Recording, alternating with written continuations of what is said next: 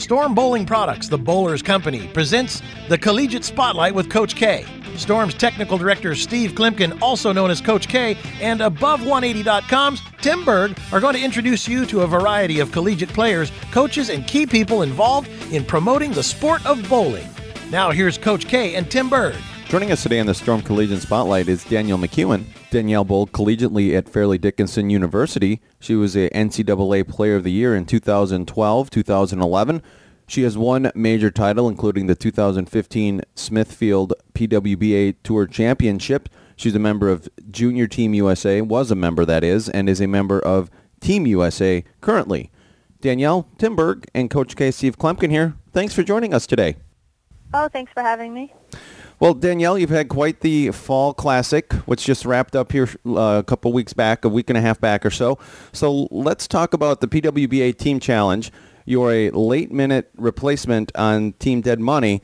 So talk about how you're able to use your collegiate bowling experience at Fairleigh Dickinson to, navigate your way through the team tournament and ultimately to the championship and winning that tournament. That's literally exactly kind of what my game plan was, and luckily the other people on my team kind of took it the same way, and we kind of most of us had past college bowling experience that we were able to kind of click into a team setting really quick and communicate and work together a lot more than some of the other teams were, I guess, since we're kind of younger and fresh out of college for the most part, and I think that's really what helped us be successful. Was it intimidating at all to be up there, bowling with some of the biggest names and against some of the biggest names in our sport, like the Wes Malotts and, Tommy Jones and Bill Needles and all these guys? Not necessarily intimidating. I mean, I know these guys as friends at this point, and we've all bowled against them before, but at the same point, we definitely, it is a different feeling going up against all five of them at once as compared to just one, because they're just so good, and, when you put all five of them together, you can only expect it to be a good fight.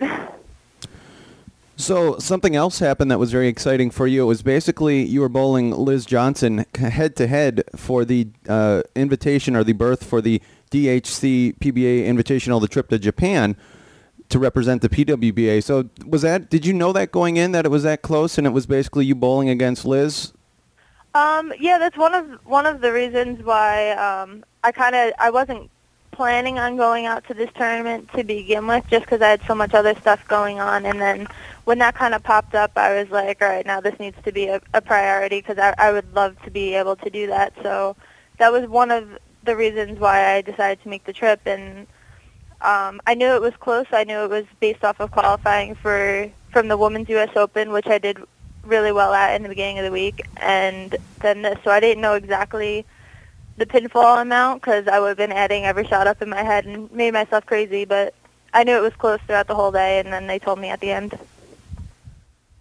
So what's it like now? You've been on Team USA and Junior Team USA now for 4 or 5 years or so running, and what's it like bowling outside of the U.S. as compared with bowling here in the United States? It's so amazing. Bowling has brought me to countries that I don't even know if I knew they existed as I was growing up. They're just these amazing places that most people never get to see, and it's really cool to just branch out and see all the different places of the world and meet people from all around the world, and to get to do what I love while doing that. It's very, very cool.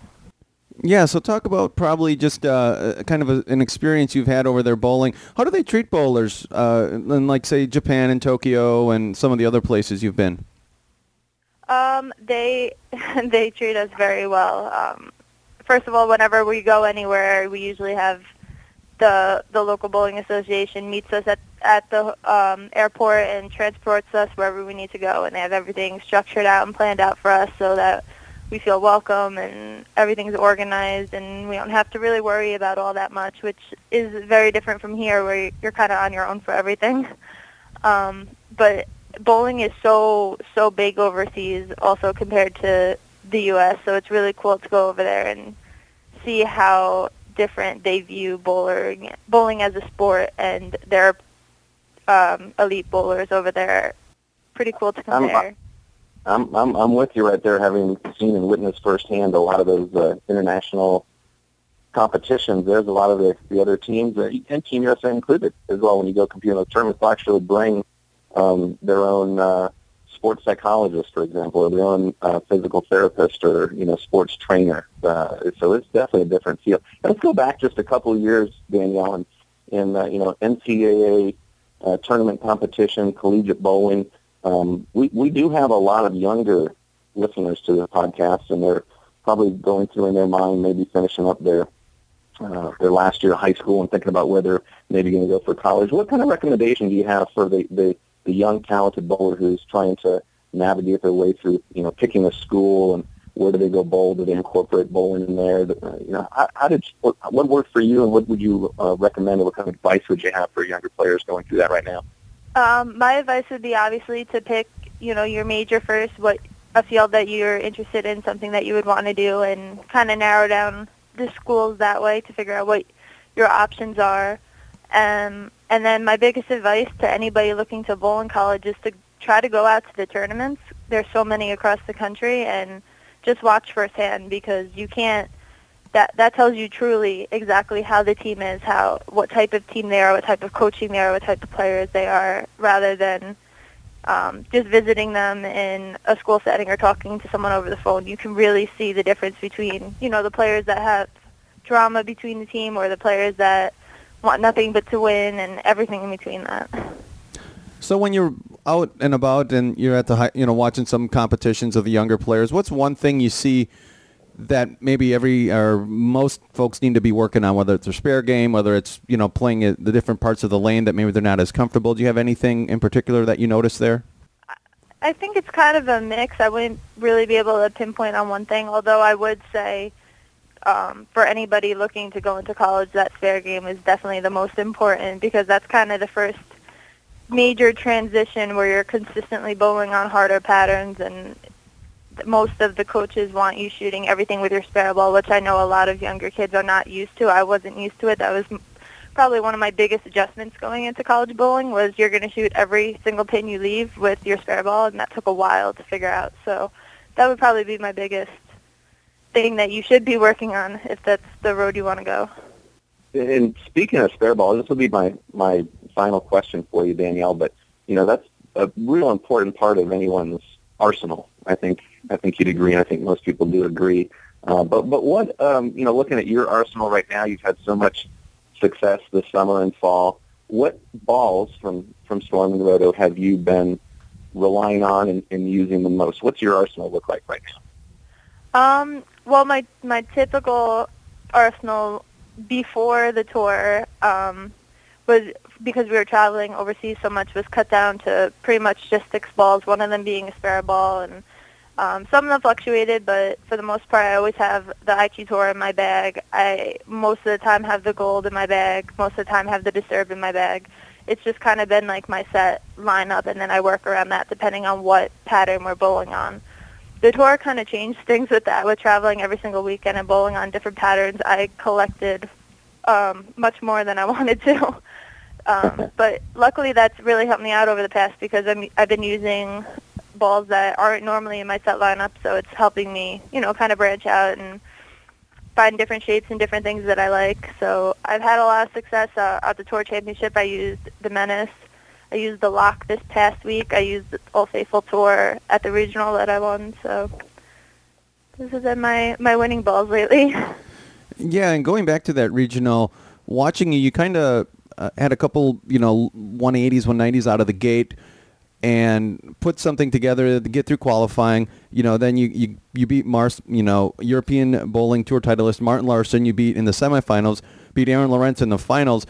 Winning that non-champion regional, that wasn't like a walk through the park. There were some heavy hitters out there for that. So just talk about how you're able to use your experience from bowling in college and on the PWBA to persevere there. And you were even taken to your first match. You're taken to the 5th game.